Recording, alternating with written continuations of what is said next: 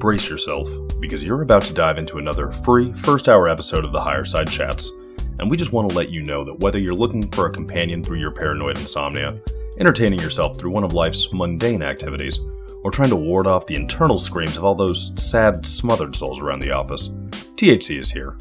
And you should know that every episode of the Higher Side Chats has an entire second hour for Plus members. Sign up at thehighersidechatsplus.com and you'll get years of Plus show archives, lifetime forum access, a special invite to Greg Carlwood's monthly joint sessions, MP3s of THC music, bonus episodes, tour videos, and 10% off t-shirts, grinders, and whatever else ends up in the Higher Side store. It's $8 a month that you won't miss, so become a Plus member and treat yourself in these troubled times.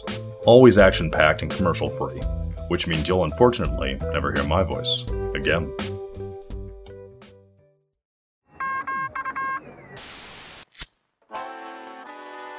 In the 1930s, President Franklin Delano Roosevelt addressed the nation through a series of radio broadcasts known as the Fireside Chats. His aim was to reassure the common man that our society would recover from its troubled times. Well, we're far from 1930, and I deal with a different kind of fire. For a new era of worldly frustration, we offer a fresh conversation. I'm Greg Carlwood, and these are the Higher Side Chats. All right, people, here to help you navigate the rough waters of the vast conspiracy. From sunny San Diego, I'm Greg Carlwood, and I know those waves are choppy out there. The economic and censorship screws are tightening, the chemical and signal-based soups we sit in all day are getting near peak exposure, and the secret cabals behind the curtain have been keeping us in the dark for so long, we almost have no context for the deeper layers of what's really going on or what reality even is.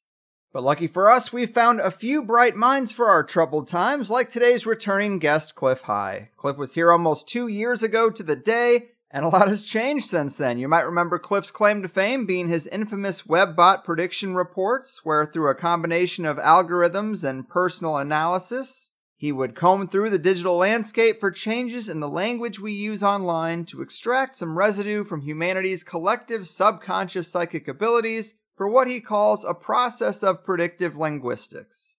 I've always considered the WebBot a fun tool in the arsenal of the uninitiated to maybe get a peek at things unseen, as well as just another thing to fold into our outsider's understanding. But alas, it seems that the internet censorship crackdown has thrown a major wrench in the WebBot project, and it seems that it may have even run its course. Clif has also recently produced a series called Tales from the Cancer Ward, which sadly is fairly self-explanatory, but also provides a prominent public figure of the woo-woo world an opportunity to talk about the alternative protocols we hear about and test their effectiveness, and from what I've seen, they seem very effective indeed. So let's get into it. The cancer-fighting WebBot wizard of the woo-woo world, Uncle Clif, welcome back to the Higher Side. Hey, thanks, guy, thanks. I had to mute myself. I was just laughing so hard. I appreciate that. And man, this is a real pleasure. Thanks for doing it. It seems like you've bounced back quite well from your cancer encounter, and that's a beautiful thing. But I wanted to start. Hang on a second. Let's guard our language a bit because it's not a bounce. I'm just about, let's see, in a month and what's today? What actually is today? Okay, so in a month and a day, I'll be a year post-surgery. And so it has been a long, slow, daunting slog back to this level. Not a bounce, which implies that it was easy or quick. Right. And you just, that's something that people just have got to understand. This shit is not quick. Fair. Absolutely important. And this is something that a lot of people are sadly going to deal with in their lives, or at least within their inner circles of friends and family. And so it definitely is important to be accurate. And I've watched these Cancer Ward segments that you've done. And like I kind of just mentioned in the intro, it is intriguing to see someone who is a public figure and also clued into the alternative information, really testing the waters with these things that we hear about. And I guess I would ask you where you saw the most success. It seems like the protocol was quite lengthy, but vitamin C was a huge factor. Some of these other things we hear about. What could you tell us? It's not a single thing, and that's something else we have to get over. There's no like single savior myth for cancer, in my opinion. Cancer is not a disease. It's a condition that arises from a number of causes, including the electromagnetic and chemical soup, as you noted, but then also some form of initiating stress. It's a combinoric. Okay, so it's not any individual thing I'm doing, although they're all effective in their own level and to their own domain, so to speak. But the combination of them is just hugely successful. Insofar as I'm feeling now and the notable physical gains I've made in the past few months. And I'm at a very interesting point now because I've reached the plateau where I'm having fewer days attempting to recover from the drain that the cancer had taken on me over 30 years of its growth. And now I'm back into gaining good days, so to speak. So I'm starting to be able to bank little tiny bits of energy to carry over to the next day, which also makes it a better day, et cetera, et cetera. And this is growing to a very noticeable stage now because I've reached a turning point, but that turning point was not an individual day or anything. It was probably a course of maybe 3 or 4 months. That sort of makes sense? Yes, it does. And so you did have a surgery, which is an important thing to note because some people completely try to avoid any conventional techniques, which are surgery and chemotherapy, but you did have a surgery. I had a surgery because I was going to die that day had I not. Okay, I had a mass in my colon that was 2.5 inches by 2.5 inches by 1.25 inches thick. And so it had caused an intestinal blockage that had been draining me for months, and I'd been undiagnosed for years. So I had lost 30 pounds, 35 pounds, was, suffering all kinds of ill effects. And if I had not had that surgery, I would have died that day, probably an hour or two after calling the medics if we hadn't gotten it that quick. Wow. So see, it was very last stage in that sense, but it was not stage 4 cancer. The reason it was not, in my opinion, was that for all of the years of being undiagnosed by the allopaths, the allopathic medicine, the regular doctors and so forth, had just totally missed the fact that I had a cancer or ignored warning signs, even though I reported it to, gastroenterologists. I reported classic cancer symptoms for better part of 4 years, and yet there was never a diagnosis that, oh, geez, maybe we should check you for cancer. In any event, though, so I go on the 13th of July, Friday the 13th, my lucky day, on a 40-mile, excruciatingly painful, conscious ride to a local hospital in an emergency condition, having made my peace with everything, because I did not expect to recover at all. Went through the whole process and did recover, and then I realized how easy it would have been to die, how much easier it would have been to die, because the building myself back up, overcoming the constant barrage of the cancer industry, and as I say, recovering my body mass and my key energy and all of these sorts of things, was very grueling those first few months. That's when there was the potential for all kinds of relapses. But the reason, as I say, that I didn't go into like stage 4 with the cancer, that there was no penetration of the cancer into any of my lymph nodes whatsoever, may have to do with one of two things, or either of two things, or a combination of both. One thing is that I have schizophrenic genes, and people with schizophrenic genes, it's rare for them to die from cancer. It's just one of the things that your system seems to protect you from the death of cancer, although it would have killed me by having destroyed my blood vessels, basically, and obstructed a bowel. But in any event, though, another thing was that for years, because I was undiagnosed, I was trying all different kinds of alternative things and had settled on a really fairly intense vitamin regimen, as well as taking C60. And those things over the course of the last 5 years may have prevented that cancer from being able to go to stage 4, and it simply grew and grew and grew as opposed to metastasizing.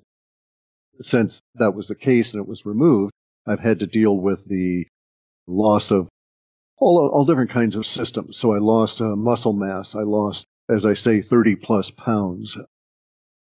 I had my testosterone dropped to just totally unacceptable levels. And testosterone is a key hormone for men, and you really need it, especially to overcome and struggle back from disease and stuff. Now, I had done keto for 30 years, and I credit the key powers, the key arts, where you basically develop and pack in life energy, key energy. I credit that with keeping me going through the months following the surgery, which were it was a case of being barely there. I could have dropped over dead at any moment because of having suffered through that for the last 15 years, and then the last 5 really badly, and then the last 3 excruciating, and then the last 1 where it basically was consuming me, and the mass doubled in the course of a year, is the estimation of the doctors. But I had already decided that, well, okay, I came out of it and I thought, oh crap, I'm alive. This was not good. That was one of my first thoughts, because I knew that I'd really suffered a terrible degradation of the body, and that's what led to the regimen I'm on now. And I realized that I had to harden my body against cancer because I have obviously developed it, and I'm obviously living in a stew of cancer-causing irradiation and chemicals. And so the only sane and practical thing to do is to take those steps that would make the body far less likely of succumbing to cancer and also much more prone to fight it. And so I decided to plump up my cellular structure, and thus the vitamin C at what a lot of people consider to be extraordinary levels, but it really isn't. I take 4 grams a day mainly in order to be able to absorb at least 2,400 grams a day. So it's not like I'm taking 10,000 or anything like that, but my intercellular mass or intercellular cement is ever so much better now, and so can resist cancer trying to adhere to any given area to, basically feed off the body. And then I'm doing other things in order to provide immunosystem boosts, such that I'm taking a prophylactic immunotherapy approach to this. So it's a combination of orthomolecular medicine, immunotherapy in the form of this stuff called GC-MAF, which is glycoprotein macrophage activating factor. And that activates killer cells in your body to go and destroy any cancer cells that they find. And then also I'm using medicinal mushrooms and other traditional Chinese herbal products, primarily as prophylactics, but also some of them for boosting the testosterone. Something that people fail to grasp is the critical nature of hormones in their system at any given time. And you basically have the following system, and this is horribly simplified, but it'll give you the idea. Your liver produces cholesterol, for instance, right? And beyond the cholesterol, it also produces hormones. Some of those hormones use cholesterol to be produced. Others don't. But the hormone tree from the liver onward can branch. And it can branch into your ordinary good hormones like human growth hormone and testosterone and estrogen, etc. Or it can branch into the cortisol side. Cortisol is a stress hormone that activates and is activated by the adrenal gland and causes adrenal fatigue, but also prompts adrenal fatigue. So these are like negative feedback loops that are really vicious with the cortisol. Once you get into a cortisol loop because your body's under stress with cancer, that is to say, once the cancer is developed to the point where it's starting to interfere with your other body systems, it will continually drain you of the ability to produce regular, ordinary hormones that are your primary defense against aging and body degradation at so many different levels, including opportunistic disease attacks and these kinds of things. So I was shocked, for instance, over a course of only a couple of years to lose 60% of my testosterone level. And yet the allopathic physicians, including the seemingly knowledgeable concierge physician I was dealing with at the time, said that, well, there basically isn't much we can do about it. And in my opinion, they should have put this in there and said, wonder what's causing that, because I had been at regular testosterone levels, in my opinion, and I'd charted them since I was in my 40s when I had a complete blood work done. And I saw them go from over 600 down to under 300 in a radically short period of time. And this is just not good. Yes, a man can exist on testosterone levels that are lower than 300, but I had been used to having higher than median or higher than mean levels of testosterone for my age, and I counted on that for basically getting shit done. Yeah. I mean, it gets you out there and drives you. So now I'm pleased to note that, I've been able to restore through herbal means and not synthetic testosterone. So I'm not giving myself shots. I'm not taking testosterone replacement therapy or anything. And I'll be having another test here fairly soon when I can get into town and get the blood work done. But I've been able to restore it back up to over 500. So in a short period of time, I've been able to, and I'm talking months. Let's see now, it's been, let's just say 6 months maximum that I've been on a regimen that was designed to produce increased testosterone levels. And I've been able to basically double the level I had in my system, both of free testosterone and the floating bound testosterone. Well, I mean, congratulations on the progress you have had. I mean, yes, it is a grueling process. It is very tough to make the lifestyle changes that are necessary to recover and to keep this stuff out of your system for the rest of your days. And as you said, it's a recovery recipe that includes a lot of things. GC-MAF, we've talked about before, C60, special mushrooms. Paul Stamets is really great about mushrooms. He's a really intriguing guy.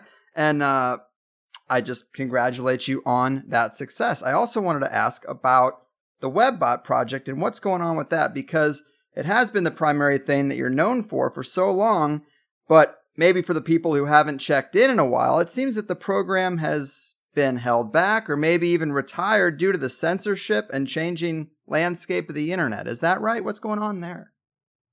The latter is indeed correct. Okay, so at this point, the censorship, the avowed, open, heavy-handed, basically ham-fisted censorship has really caused me two sets of problems. Before it emerged, there was a tendency on the part of people to self-censor because so many individuals were being, shadow banned or soft censored, so to speak, in terms of individual channels or people being kicked off of social media or put into social media jail for a while. And so a lot of people started becoming paranoid. They started self-censoring their language, even admitting to self-censoring their language within the media itself. And that obviously affects the ability of the gathering of the data to get enough unrestricted language to be able to follow moving trends. So one part of that aspect of this pre-official censorship was that the target was shrinking as it was moving, so to speak. And that because the self-censorship was even openly discussed among others, it rippled out a great degree, and it forced lots of people into really weird, from my perspective, very strange linguistic cul-de-sacs or thinking or prisons, however you want to describe it. But here's an example. So you've got a guy that runs a YouTube channel. Now, I didn't do much with YouTube in terms of I never did any text-to-speech in order to get the linguistics there, but I recognized a number of years ago I would have to move in that direction because YouTube is a major outlet for linguistics, and the spoken word is now as powerful as the written word, if not more so. And so I was going to gradually move into doing text-to-speech. But it's fraught with peril because you to get original untainted speech, you've got to be sure that your text-to-speech engine is getting a known level of accuracy, and then you have to factor in the inaccuracy. So if it routinely mistranslates 11% of the words, you've got to know which words it's going to mistranslate most often in order to kick them out of my kind of processing. So it becomes very tedious. And I had yet to move that way. However, on YouTube, you see people saying, well, they're actually reading an article as part of their news presentation, YouTube channel, for instance, and they show you the article, and you can see that the article has certain words in it, and then they do not use those words because they're afraid that the YouTube algorithm will pick them up saying those words and decide that they're expressing those words positively and kick their channel off, when in fact they were making an anti-those words comments, if that makes sense, right? So they were against the subject, but they dare not even use the language of the domain of the subject. So it's like it's as though we were talking about Arduinos, okay? Arduinos are these little computers that kids can learn to program with, or you can use. They're really cool. I like them. I've got a number of them, and I'm messing about with them. You can use them to control other devices and things. But, they're very desperately anti-Arduino. They don't like Arduino. They don't want to even discuss the Arduinos, but they need to discuss the subject of the fact that Arduino is now in the news. And they dare not use the word Arduino for fear of triggering it, because it's a word that's been repressed in the social media. So you see how bizarre it is from my perspective. It is as though the language is now corralled. It has to exist within certain extremely limited domains, which does not do me any good. The nature of prescient language is that your psychic nature that has to leak out one way or another will leak out in your language. But if your language has to go through a conscious filter continuously because your social presence depends on it, then those leaks are going to get filtered out. Mm-hmm. Because frequently they were in inappropriate and extreme uses of language for the domains. Right. I think that makes a lot of sense. If your bot is analyzing thought patterns or just natural psychic ability that comes out through our language, a lot of magic stuff, from what I understand, is best when it's subconscious. So if you are constantly thinking about what you're saying, you're going to screw up your own psychic ability, which is manifesting on the internet and then being read by your web bot. So I get that this is a real problem for your protocol. And I also wanted to ask you about this, because some of the big predictions that have gotten a lot of blowback seem to be around Bitcoin and cryptos. It seems like through most of 2018, the story was that 2019 was going to be a huge year for Bitcoin and that kind of stuff.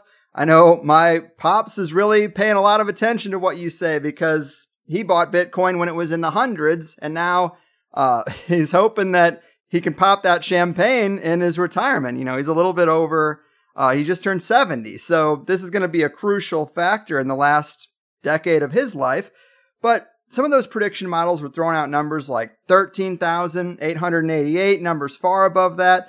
What is the latest when it comes to crypto markets, and maybe not just the value, but even this transition of the economy from fiat to the blockchain? I mean, is this still something you're bullish about?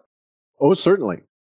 Okay, so we're at a very interesting time because of the real work that's being done and the lack of sensationalistic, speculative verbiage in multiple media sources. So we don't have the excitement levels that we had before, but we've got far more actual progress than we had in 2017 and 18. So the situation we had as we crossed into 2018 with the large run-up and then the subsequent crash replicates what happened when Bitcoin was basically out of the gate in Mt. Gox in 2013 and crashed from 1,100 down to 100 and something. I think it was like maybe 130 on some exchanges. Now we've got a very interesting situation arising. The reason that this is arising is because a lot of crypto companies are failing. And this actually turns out to be good, because they're clearing out weakness out of the market and distraction out of the market. And then we have a lot of crypto companies and coins that are doing very well. And they're doing well because they're actually achieving traction in particular markets, or achieving traction with particular goals that they'd set out when they had their first forays into crypto space. We also have a situation where regulation is now starting to get moving and start to catch up with the existing regulation with those things that it can in terms of dealing with bad actors in the markets. And so the markets are becoming, just through regulation, are becoming more acceptable because the level of risk is perceived to be dropping. It's no longer considered the Wild West because there's a few sheriffs now showing up in some of the towns. And as a result of that, we're seeing a broader adoption of the concepts that were talked about just as concepts in 2013 and 14 in the banking business conferences now be rolled out into functioning systems this year and into next year. There's critical areas that we're crossing this year, though, relative to the whole crypto story. And so, for instance, paying attention to Bitcoin at this moment might give you a skewed impression of where things are at and what's happening. better it would be to look at Litecoin, because Litecoin's coming through its halving here this year and is already feeling the effect of that. And this will become more magnified as we get close to the halving, and then for the 30 or 40 days following it. And then this effect, you could probably chart to some degree a correspondence between Bitcoin and its halving next year and the Litecoin halving this year. So, and interesting perspectives on things like various different forms of distributed access objects and distributed exchanges and these kind of issues, right? So, for instance, throughout 2016 and 17, we had the story of the ICOs, initial coin offerings. And those, if you will, are analogs to a company offering its own stock for sale on a retail market, very much like a penny stock, right? Mm-hmm. Any company can sell stock directly to the public if they follow the SEC's rules for doing so. And they need not have an initial public offering involve itself with any financial structure whatsoever. Although you note that many of them do, because the market is not without its peril.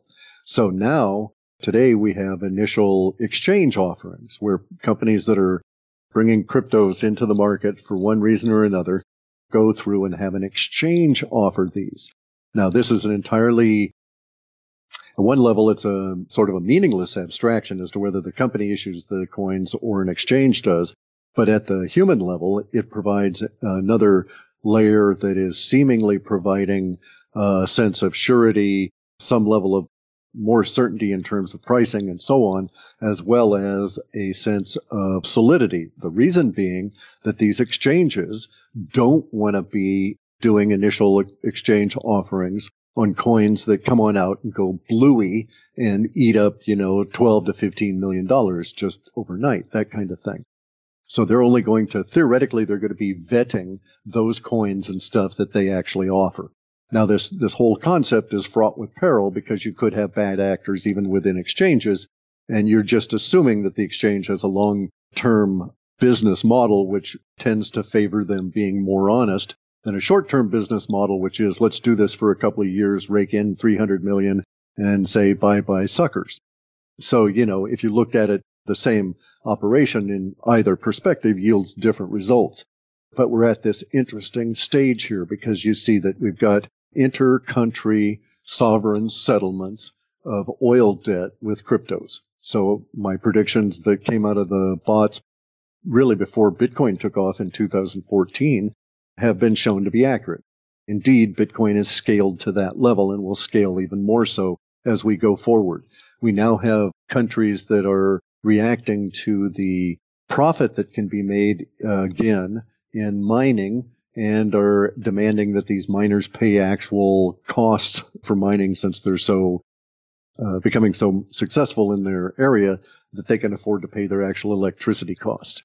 This is like in Pakistan, Bangladesh, and a few other countries where subsidized electricity has made a lot of people very wealthy Bitcoin and other miners.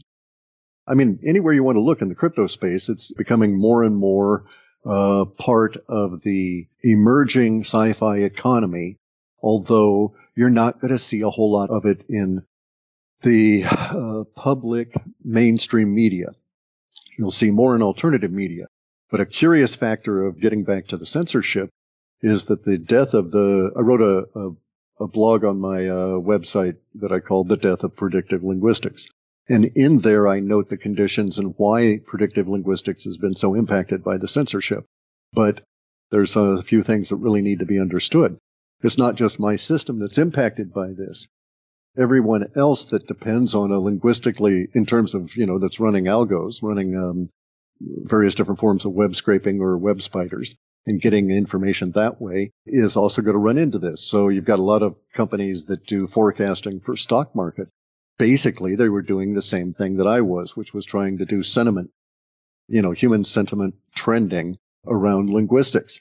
And so these guys are snockered too. Isn't going to happen because we've all been so constrained. And as certain adjectives become pejoratives based on the mainstream media, you get into this curious thing where the mainstream media's ideological possession is now basically forbidding them from talking about cryptocurrencies.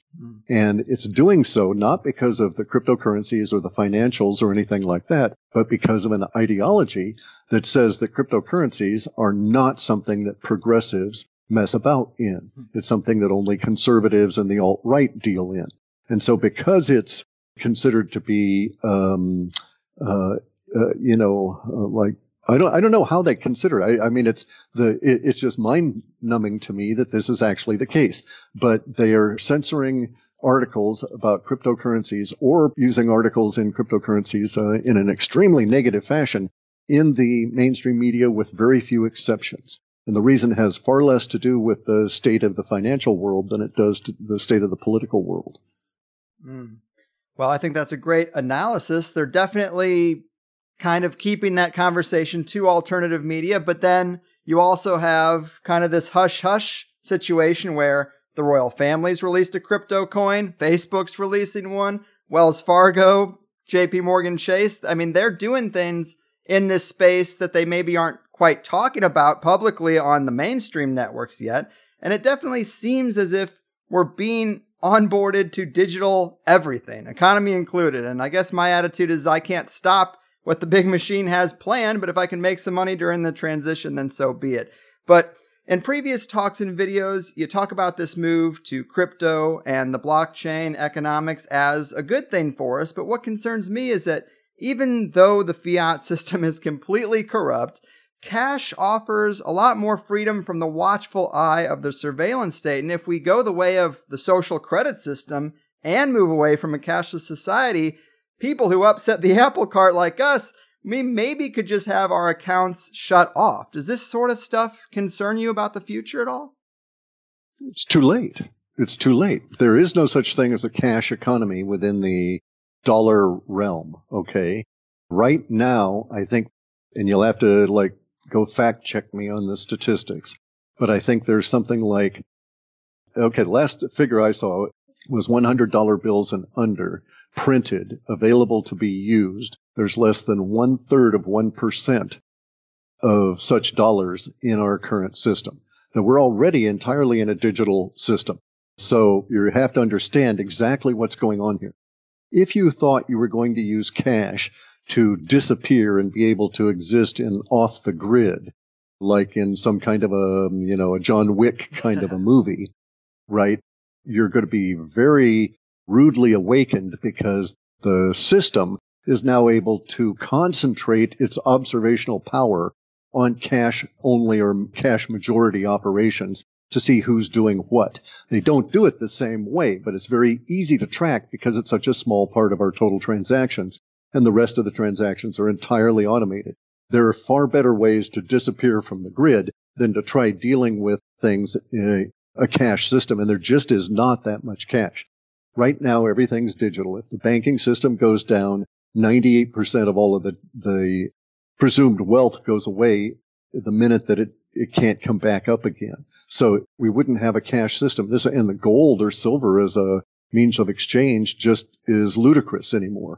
It just is not going to happen that there's going to be any kind of a return to such a system with our current populations.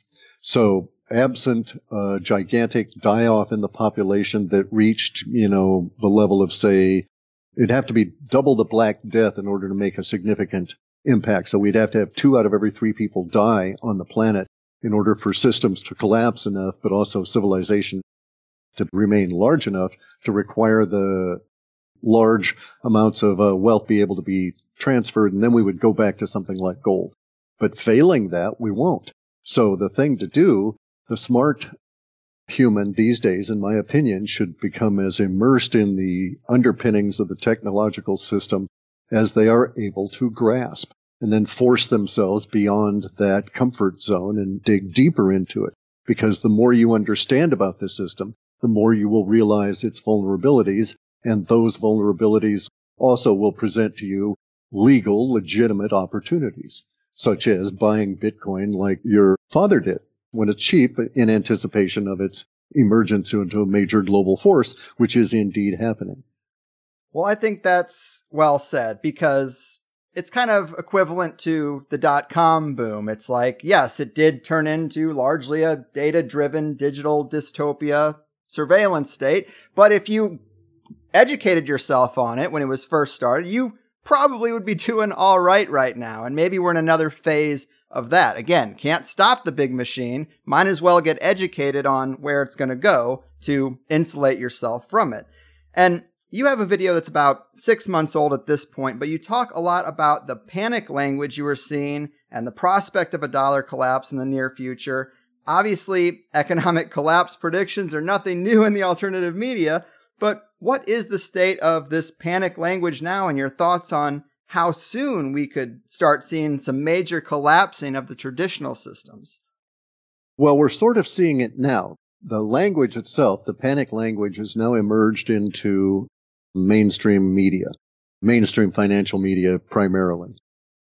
So we're at that stage where it's manifesting, but as with all things in such a large society as ours, it's going to be a long, continuing process that takes out things in segments or clumps or whatever. I mean, it's not going to be like all the business dries up. It's going to be very much as though technological innovation and currency issues and liquidity issues force all different kinds of changes at a very substantial rate, and will be occupied by these changes for the next 15 years as they solidified. And then in about 15 years, we will have a feeling that, oh, well, this is the way the world always should have been and always was, basically. And in fact, we won't recognize what a huge transition we went through, and that we're in that period of time of the transition at this moment.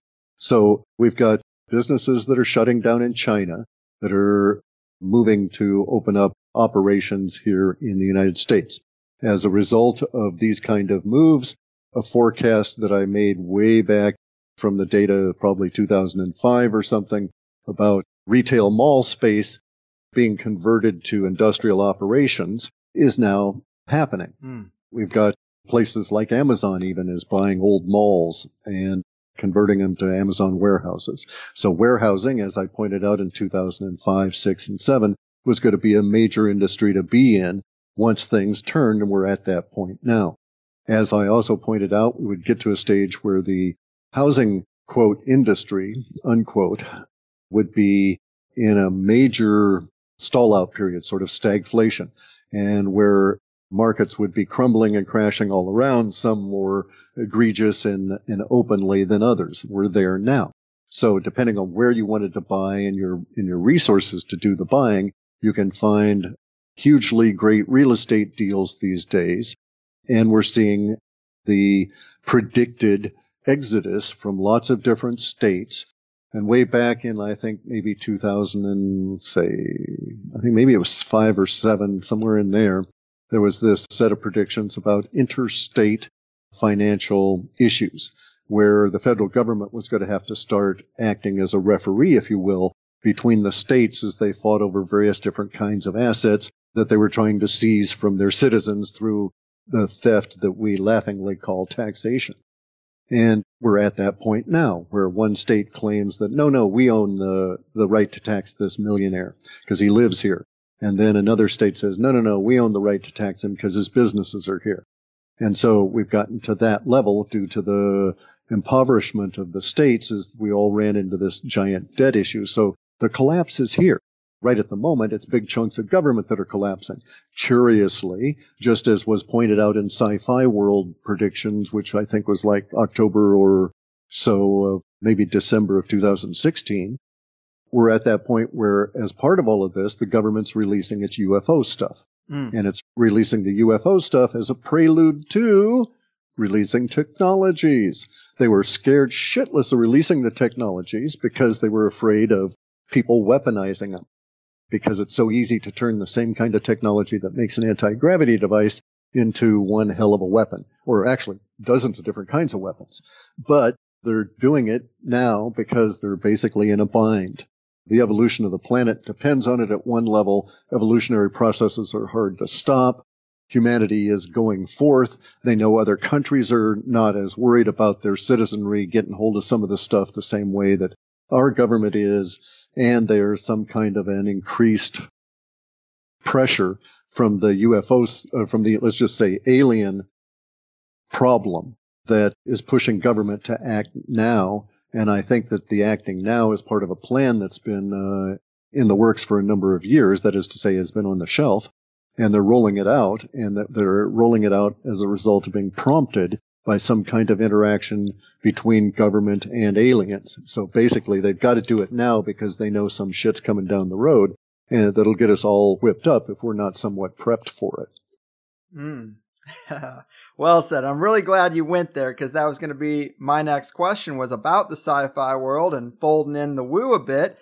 As you mentioned in this Sci-Fi World report, one of your older reports, you call the 2020s the soaring 20s, with a picture of people in a flying craft like the Jetsons.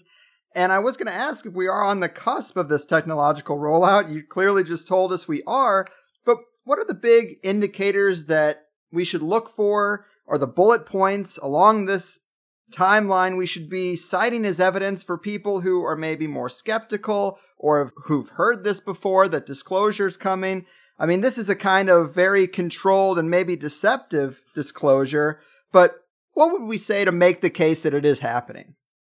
Well, the thing is, disclosure's been happening since the first reports of flying discs around Mount Rainier in 1946, I think it was, by pilots, right? Then we had the crash in 47.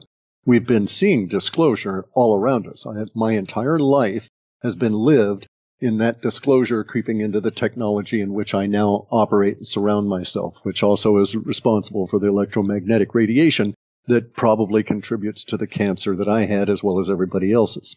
And so we've all been immersed in it all of our lives. The bubbleheads that are out there saying, oh, Obama or Trump is going to come on out and pat a little alien on the head and shake his hand and all that kind of stuff, are exactly that. They're bubbleheads. They're part of the wow crowd that want to live on the edge of what they think of as discovery or disclosure. But really all they're doing is responding to dopamine in their brain that creates this shock of the new effect, okay? They are waiting for this shock of the new. And because they're waiting for it to appear, their mind has created some kind of an image as to what disclosure is or should be. And they insist that everything else is fake disclosure or limited disclosure or something along these lines. And really what's going on is their minds are so limited they can only conceive of disclosure in their framework, and it's never going to happen that way. And in fact, if they were to simply open up their eyes and stop trying to control the narrative and to thereby profit from that control, then they would see that disclosure is actually occurring around us all the time. And it's falling out of the government in all different directions as the technology is creeping on out. And that's the thing about disclosure. Basically, if, for instance, the government came out and said, hey, here's an alien, everybody look at him on TV, and, we'll even, an anal probe the alien here on TV and he'll scream and you can tell he's an alien. And then they just say, and he's here in Washington, D.C., and anybody that wanted to come and talk to him can talk to him. And if they just did that, but it had no other impact on our lives, the impact of disclosure would be, who cares, right? Mm-hmm. Pokemon is more interesting than a little gray alien that sits there and basically is some kind of an organo robot. But what really is the impact on our lives, the reason that disclosure is seen as such a big deal, is because of the technology and fundamentally the ability to control energy fields that is at the core of what we think of as free energy, the anti-gravitics, which is really electrogravitics, and then all of the other electros. So there will be all different kinds of things like electrofiltering, electromining, electro this, that, and the other. And it's all because we'll really start learning how to control electricity in ways we hadn't even considered.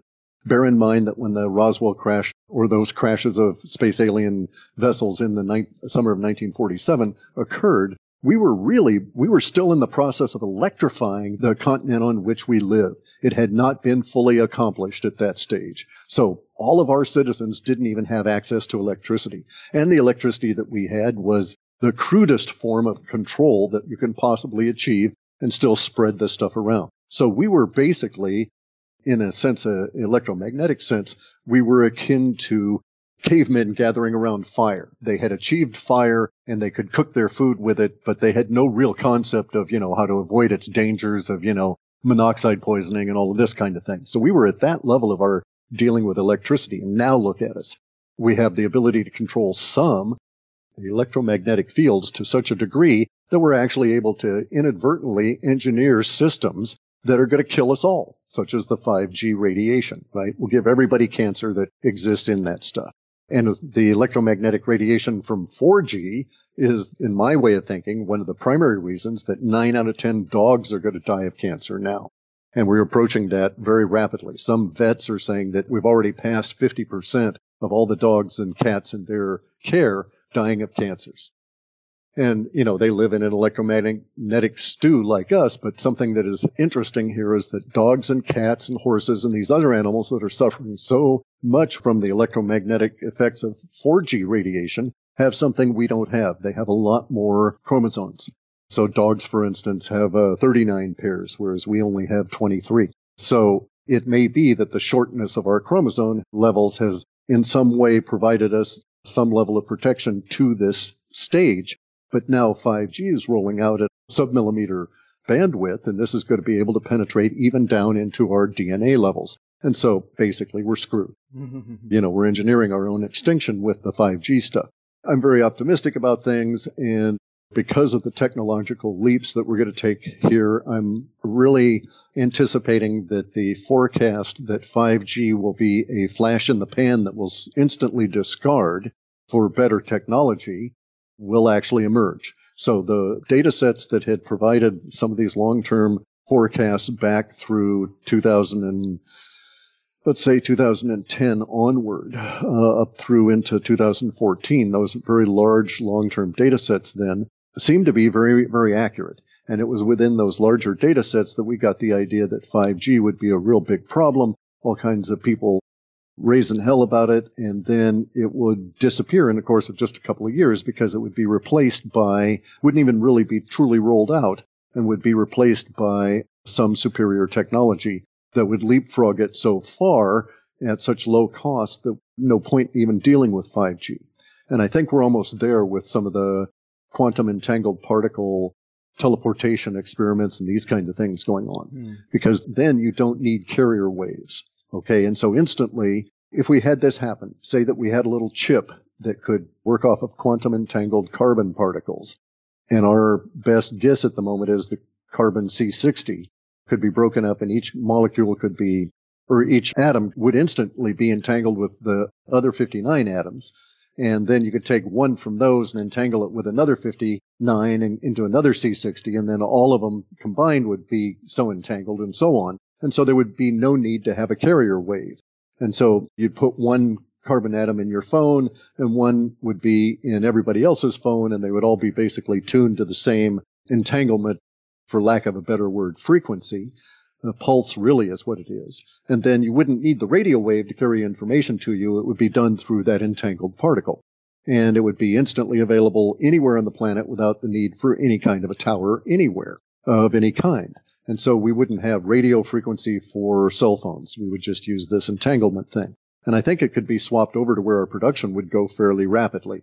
And we might see that, maybe it would happen in 2020. And so prior to 2020, a great shift takes place, and we suddenly swap over to entangled particle communications at all levels, for televisions, for internet, for telephones, for anything you can think of. And at that point, then, the previous technology would die to the point where we would have an industry, as was forecast in those long-term data sets, of people that would be taking down the cell towers, that would be demolishing all of the old industry and putting it back to use as resources because it had been superseded. So I'm not really worried about 5G, but I don't want any of it around me because this stuff is basically really deadly. Yes, but it seems like your overall forecast is pretty optimistic. I've also heard you talk about 5G in the context of DNA scanning, and we've heard from many previous guests that we have hybrids among us. There is some type of, as you mentioned earlier, alien problem.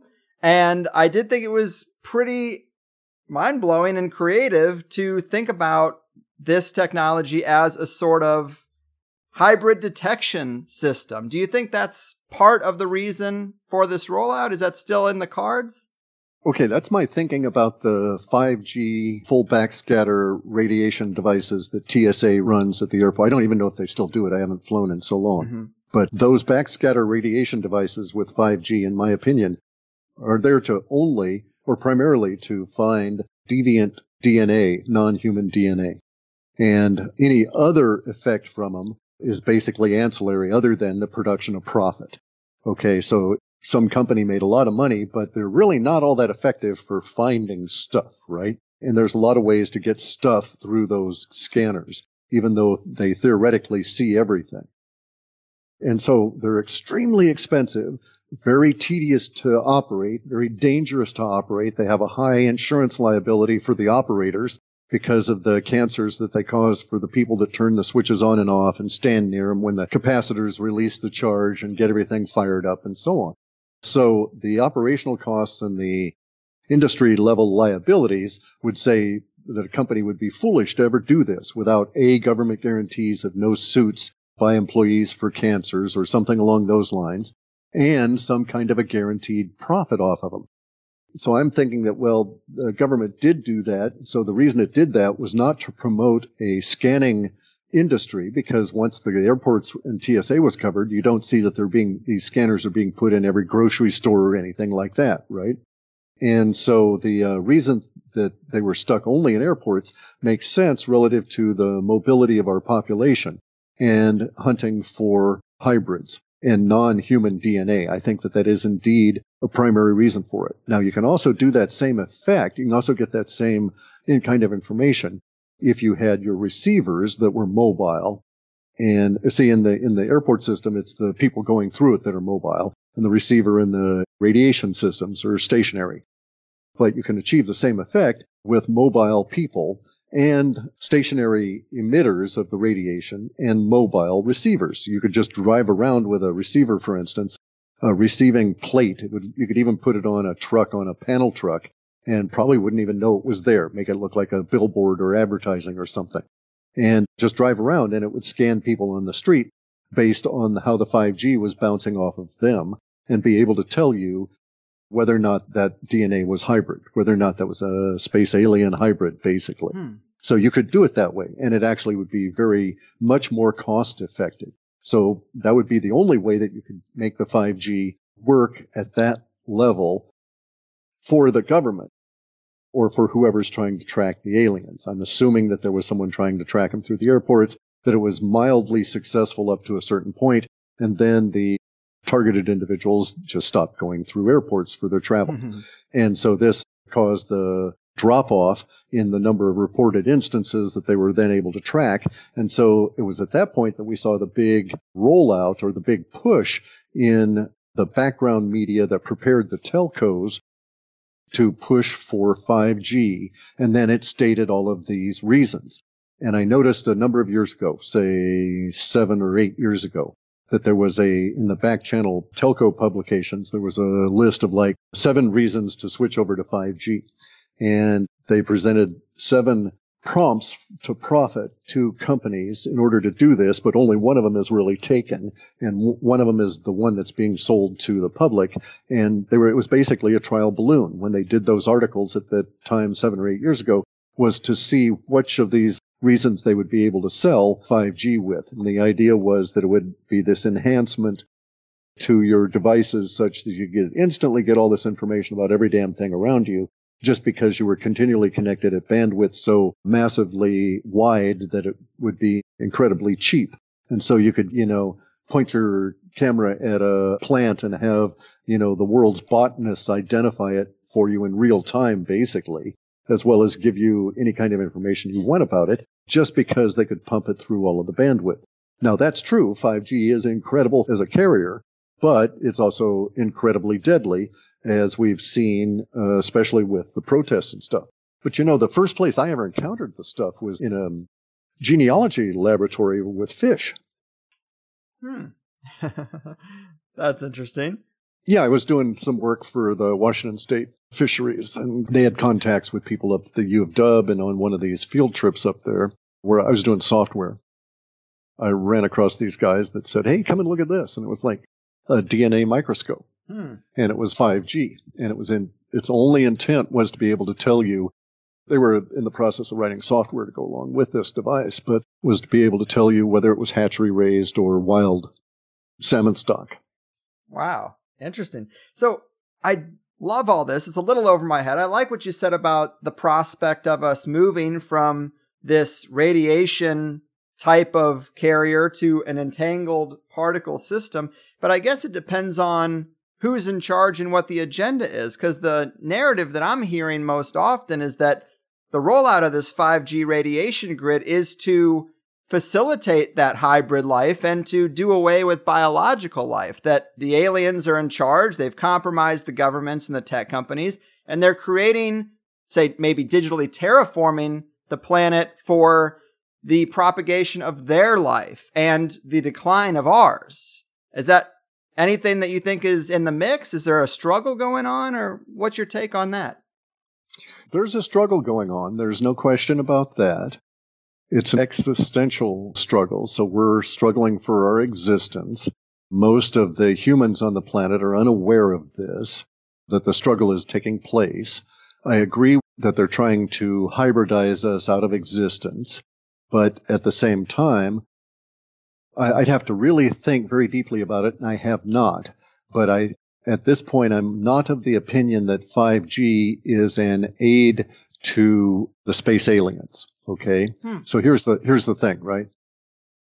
As I understand the existent space alien kind of structure, we would have to look at we could look at it in basic biological terms here, right?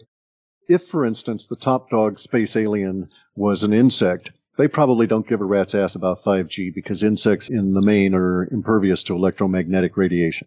You know, cockroaches would survive nuclear blasts as long as they're not crushed by something falling on them. So insects in the main are not sensitive to it. However, if we had the idea that the insects were behind, or anybody was behind, a breeding program of hybridization involving the implantation of other DNA within the human genome, then a couple of things occur. The hybrids are more vulnerable, even if they have hybrid vigor in terms of a biological term. They're still more vulnerable because their DNA is spliced.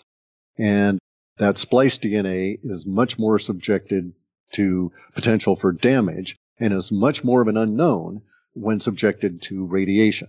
And so it would be unwise for any space alien running such a breeding program with human DNA being known to respond to radiation in the form of creating cancers within that body. And so you're going to make hybrids that you want to replace humans. You're going to splice in human DNA, which you cannot avoid bringing in our ability to create, or our capacity to create cancers from over radiation exposure. And anything you add to us is not going to necessarily reduce that. It's just going to compound it and make it a little bit more problematic. So if we assume that what we see around us is actually evidence, then we can make some conclusions. Then we have to say that whoever engineered us as humans way the hell back in multiple millions of years ago didn't do it one-off. There were lots of other hominids, lots of other, not Homo sapiens, but other Neanderthals, Zinjanthropus, dozens of different kinds of humans. So our kind, Homo sapiens sapiens, is the result of natural selection among many different kinds of humans that were created. So whoever did all that creation wasn't all that good that they would know in advance which one of these is going to survive. And so nature at some level intrudes in there and cooperates or is unharmonious to your reaction, to your goal, and, your creatures die off because they're not able to compete with the other forces within nature. So under the circumstances, it doesn't strike me as a sound thing or a logical progression of thought to assume that the 5G is being run by the aliens for their benefit, because it certainly wouldn't do their hybrids any good. And because it's very definitely not doing us humans any good. And we can assume that their hybrid, maybe they would try to kill off the humans with the 5G radiation and hope that some of their hybrids survive the process. But that's not a very good, effective, conquering kind of a strategy.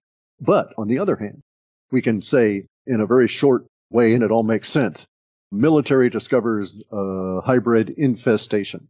Military ponders, what to do? Military says, oh, look, we can see hybrids using this radiation. Would military use that to try and see hybrids, even at some cost to the civilian population? Sure, they'd do that.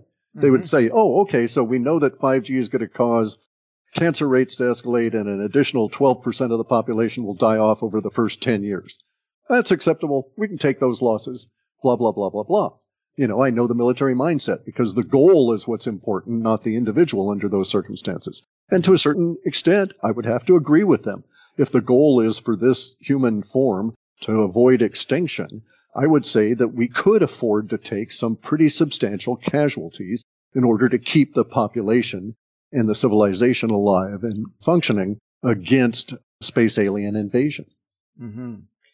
Yeah, these kinds of conversations require a lot of nuance and details because I've looked at some comments on previous talks you've done about 5G, and maybe it wasn't emphasized how deadly it is, and instead people focus on this idea that it's somehow for the benefit of humanity, and they latch onto that and they just get real angry. But maybe there is something here that, yes, it is deadly, but the military doesn't care about massive casualty loss if they achieve their goal. And if there is a hybrid infestation, and that is the goal to weed it out, yeah, I'm with you. They'll accept a lot of death to get that done, but I'm just not so sure. I have no idea. I have no context, really. I'm on the outside here, but I've heard a lot of speculation that there is a real cozy relationship between the U.S. government and these beings, and they've exchanged technology for abduction. Is that not the case? Right. Okay, and see, that may very well be the case. However, we have to understand how limiting language is on our own mind, all right? Mm-hmm. And you're a very smart, educated fellow that understands language and nuance, and yet you fall into the same kind of trap that all kinds of us do, that all sorts of people do, and that trap is to identify the thing with the language. So I always in my life, I always maintain the thought that Lao Tzu has, which is the Tao that can be named is not the Tao. It's just a word. And so in this case, you say government. Well, okay. So I can think to myself, I've been involved with government. I've worked with government agencies.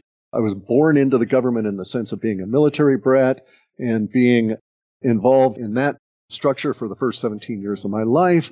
And so I have a concept of what government is, and it is not monolithic. So I would think, sure, maybe somebody did sign some kind of a weird agreement with the space aliens. But does that affect my local state patrol? Mm-hmm. Well, probably not. I don't think my local state patrol is involved with space aliens. What about, the Washington Department of Wildlife and Fisheries?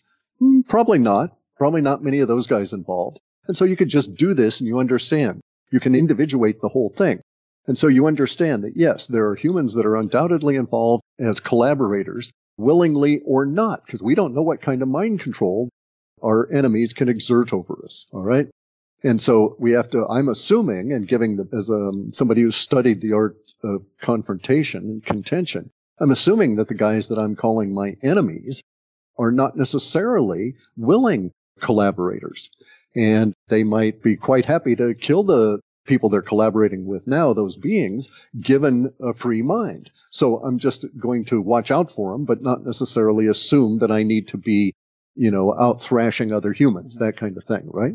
But under the circumstances here, government, I think, is a word that it's like a 4-letter word that I want to avoid using because it doesn't describe the nature of the complex level of regulatory authorities and those force agencies, that is to say, those groups of people that are tasked with and can use deadly force, be it military or law enforcement or whoever.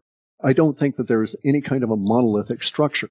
And so I'm quite certain that, and I also, even if that were the case, that the government as a whole had coerced all of its hundreds of thousands and millions of employees to supporting the space alien agenda through the structure of the hierarchy, I'm quite certain there are individuals within that hierarchy whose own personal agendas are at odds with those of their managers and the overall structure, and so they would be agents for humanity within that structure, even if it existed. And I think it's much more fractured. I think it's much more chaotic, and chaos rules, and we only think to impose order with our minds. And so we've got to be careful of what kind of order we impose on it because it can be extremely misleading. Mm-hmm. No, that's absolutely legit. And conspiracy folks can be attractive to simple, singular narratives, and language can be a clunky thing, and I am but a simple stoner host. But I agree with you. Yeah, you can't discount the factors of complexity that are involved with this number of people and non-people, perhaps. And as we're starting to pull back into the station here, I just want to ask you in a more open-ended sense, because we have talked about so many things and you are full of so much information and things are moving so quickly. Is there anything you're paying attention to now that I don't even know to ask you about? What's the latest on your mind? Well, okay, so at this point in my particular journey, what I'm doing is I'm sort of taking myself back to school, and I'm delving even deeper into interacting with computing devices, from laptops and phones and networks and all of these kind of things. And I'm upgrading all of my skills relative to changes that have occurred while I was doing all the WebBot stuff, and I could only work on my stuff and never be involved with anything else. And so in a broader sense, it's a time of retiring for me here, okay, in terms of, but not retiring from non-production, but rather upgrade all of my skills for new projects. Now, in the meantime, I'm doing some exploration of stuff, okay? There's been some really interesting information that's come on out, but most people are not thinking of it, in my opinion, quite correctly because they're missing some of the obvious things. So let's just really summarize this really cool book. So there's this guy, Graham Hancock, and he wrote this book called America Before. And his contention is that America was the seat of our current civilization, not the, quote, old world of Europe and Asia and the Middle East, that America was the seat of the civilization that now emerged around the planet after a giant catastrophe some 13,000 years ago. And that catastrophe struck America and destroyed all of the civilization that was really effective in the Americas, both north and south. It was such a gigantic catastrophe, as well as impacting most of the planet. But most of its physical effects were here. That's why we find the remnants of the ancient civilizations, the old megaliths and stuff, in areas further away from where this disaster hit. The disaster appears to have hit the Laurentian ice sheet, which is over the Gulf of Lawrence, the Great Lakes, the Laurentian River water basin and so forth, that part of North America, vaguely the northeast of the United States up into the eastern part of Canada. And so we can see that the megalithic structures in the far South America, on the other side of the curve of the equator, were mostly spared. But any megalithic structures within the North American continent were really devastated. If they existed at all, they existed as just really hardly visible kind of ruins. Now, this brings up some interesting thoughts, because we now know from road work in California that humans were here in North America 130,000 years ago, gnawing on mastodon bones and coexisting with giant megafauna like big North American lions and these kind of things. So this also brings up other thoughts that, 130,000 years ago, we're gnawing on mammoth bones, but maybe 100,000 years ago, after 30,000 years of development, our presumed level of development, mostly from our inception as a species now. So basically our mainstream media says our history is about 30,000 years old as hominids, as humans. And so look what we've achieved in 30,000 years. Well, if that were the case, if there were hominids back in America 130,000 years ago, then they had an advanced civilization 100,000 years ago, just having evolved over those 30,000 years. If that was the case, it was destroyed when this catastrophe took place. Except there's a couple of areas where perhaps it didn't get destroyed. And I happen to live in one of them at the moment, which is a particular on the ocean side of the Olympic mountain range. And it was on the ocean side of the Sierra Nevada mountain range in California that they found the evidence of humans being here 130,000 years ago. So if that's the case, you can presume that there will be a few areas, the southwest of the United States, on the other side of the devastation of the Grand Canyon, into Mexico, and along the West Coast Strip, where we might, if we look hard enough and dig deep enough, we might actually be able to find remnants of this ancient technological civilization that was wiped out 13,000 years ago. And so under the circumstances, that's something that's going to be a hobby, an avocation of mine, paddling up the various streams and rivers here, looking for various different landforms and things that could indicate that indeed this was the case. That, if I were to dig over there, for instance, that I might find something. Just like the people with the Bosnian pyramid, they live on the mountain and farm on it. And then one day somebody gets far enough away and says, hey, that thing looks like a pyramid. I wonder what will happen if I dig in it, Mm-hmm. And sure enough, there you go. Bob's your uncle. You got a pyramid under your farm. And so maybe that's the condition of the situation around here. It's just something I'm going to do to keep myself going while I'm upgrading all my skills. Yes. Well, hey, I'm glad I asked. That's definitely awesome. It's a good book. I'll let you go, though, Guy. I know that Sure, we've run long. Yes, I was going to say, I definitely had a great time. Fascinating as ever. I appreciate your analysis of this weird world we're in. halfpasthuman.com is the website. Anything else we should share promotion-wise? No, I'm not trying to sell anything or make any money or anything. When I've got something new, I'll let people know about it. So something will come out of all of this work with computers. I'm just not sure what at the moment. Right on. A true champion of the people. Well, thanks again. Yeah. And I'm glad you're healthy and everything. Keep doing what you do and take care out there. Thank you very much. I believe in miracles, you sexy thing, you. Uncle Clif in the house. Definitely good to have him back. One funny thing is that we actually recorded this about 24 hours before the big Bitcoin surge this past week, where it went clear past 10,000, up to 13,000, and then back down to 10 again. But still, right on the heels of Cliff saying, just wait a minute, something's going to happen, it actually did.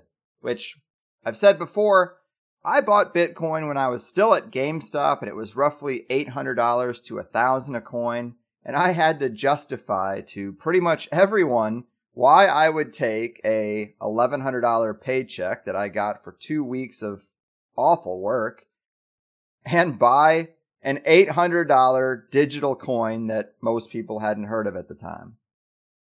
So I got to thank guys like Jeff Berwick and some of those early THC guests we had that brought it up. And I feel validated pretty much no matter how it goes, but I'm just going to hold on to this stuff and see how far we can take it. It's money I spent 6 years ago. I don't miss it. I don't need it. I'm on a new thing now. But I would like to see my pops get his Lambo before the end of the story. My overall position on Bitcoin is that it's ultimately a worse economic position on the roadmap to social crediting and complete control.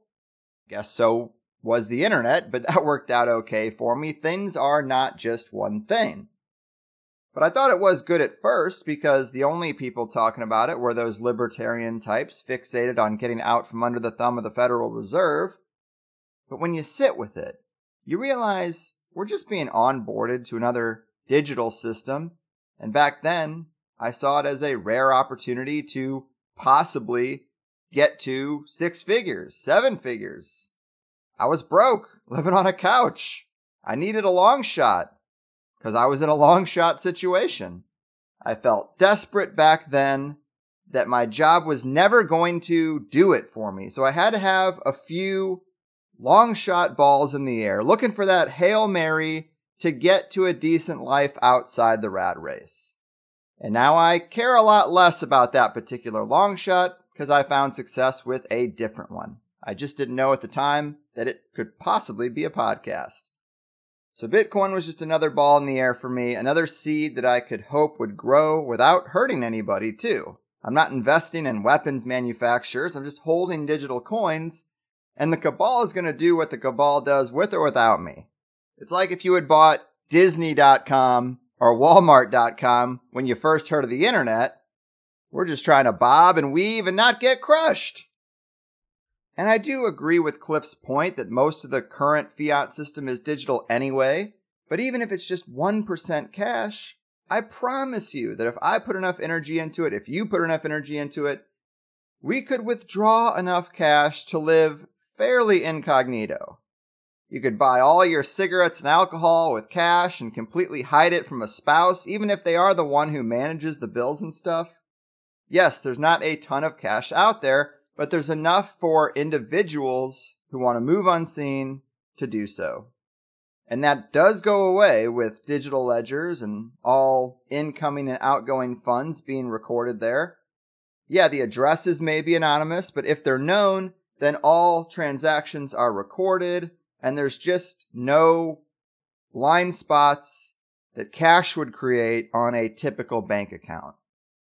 But this show is about a lot more than Bitcoin. We definitely heard some takes and angles that are different from the conventional conspiratorial position.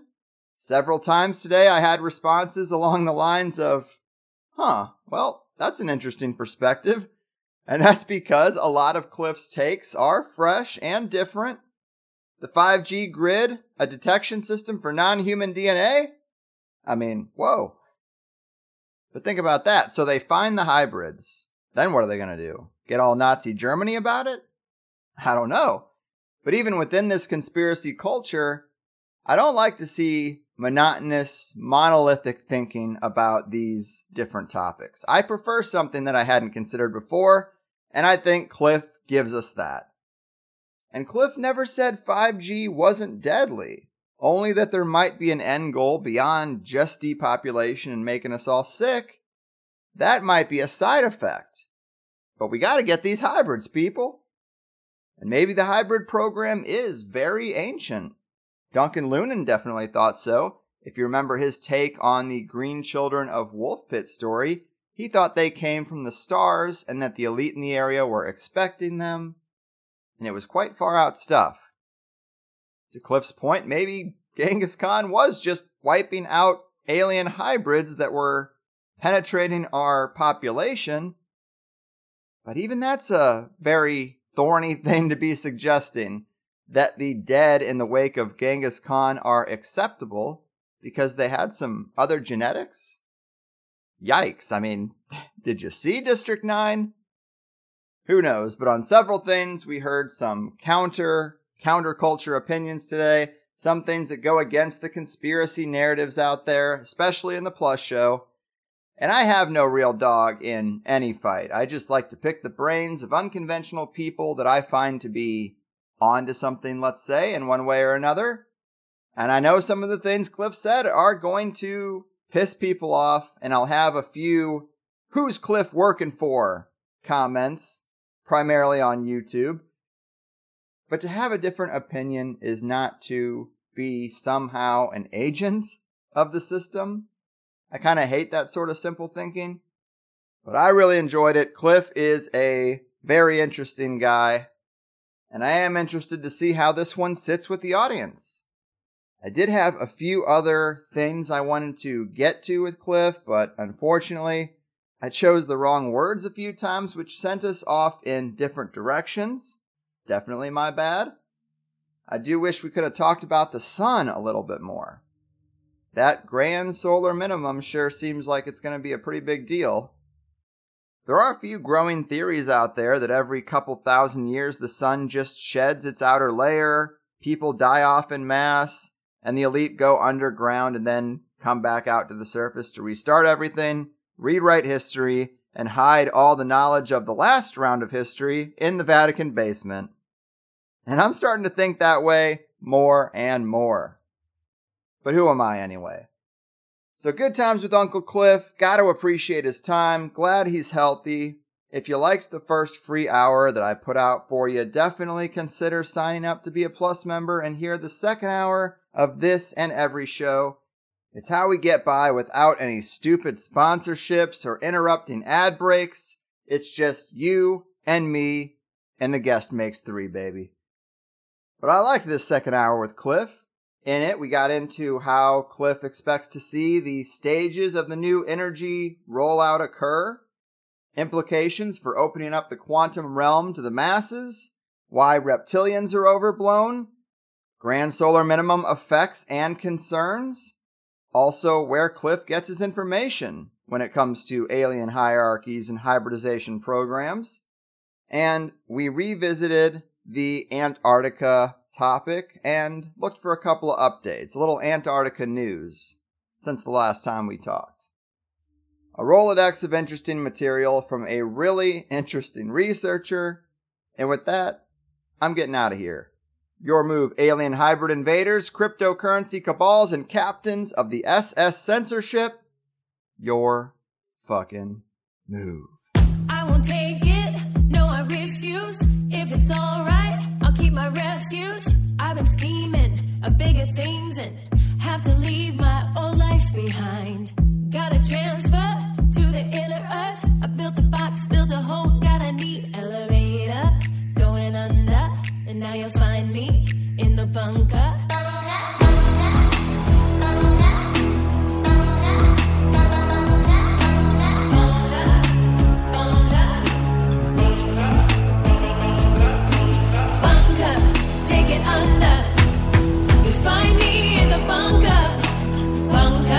Take it under. Find me in the bunker, bunker, bunker. Yeah, they're laughing, alien classics, while they're scheming on the masses. Who do you think they are? Fancy suit and a cigar. Tell you the basics, they print your money. Got the Fed in your head, currency. Now they're smiling. And you're caged me. How this happened, how you don't see.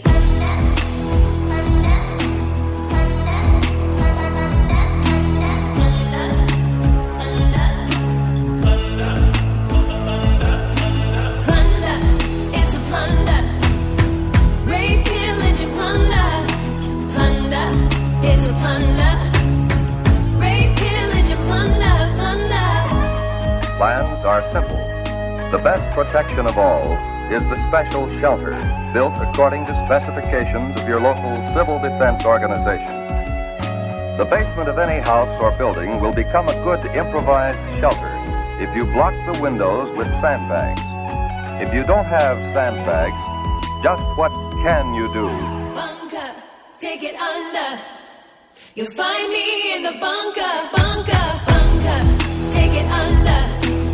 You'll find me in the bunker, bunker, take it under.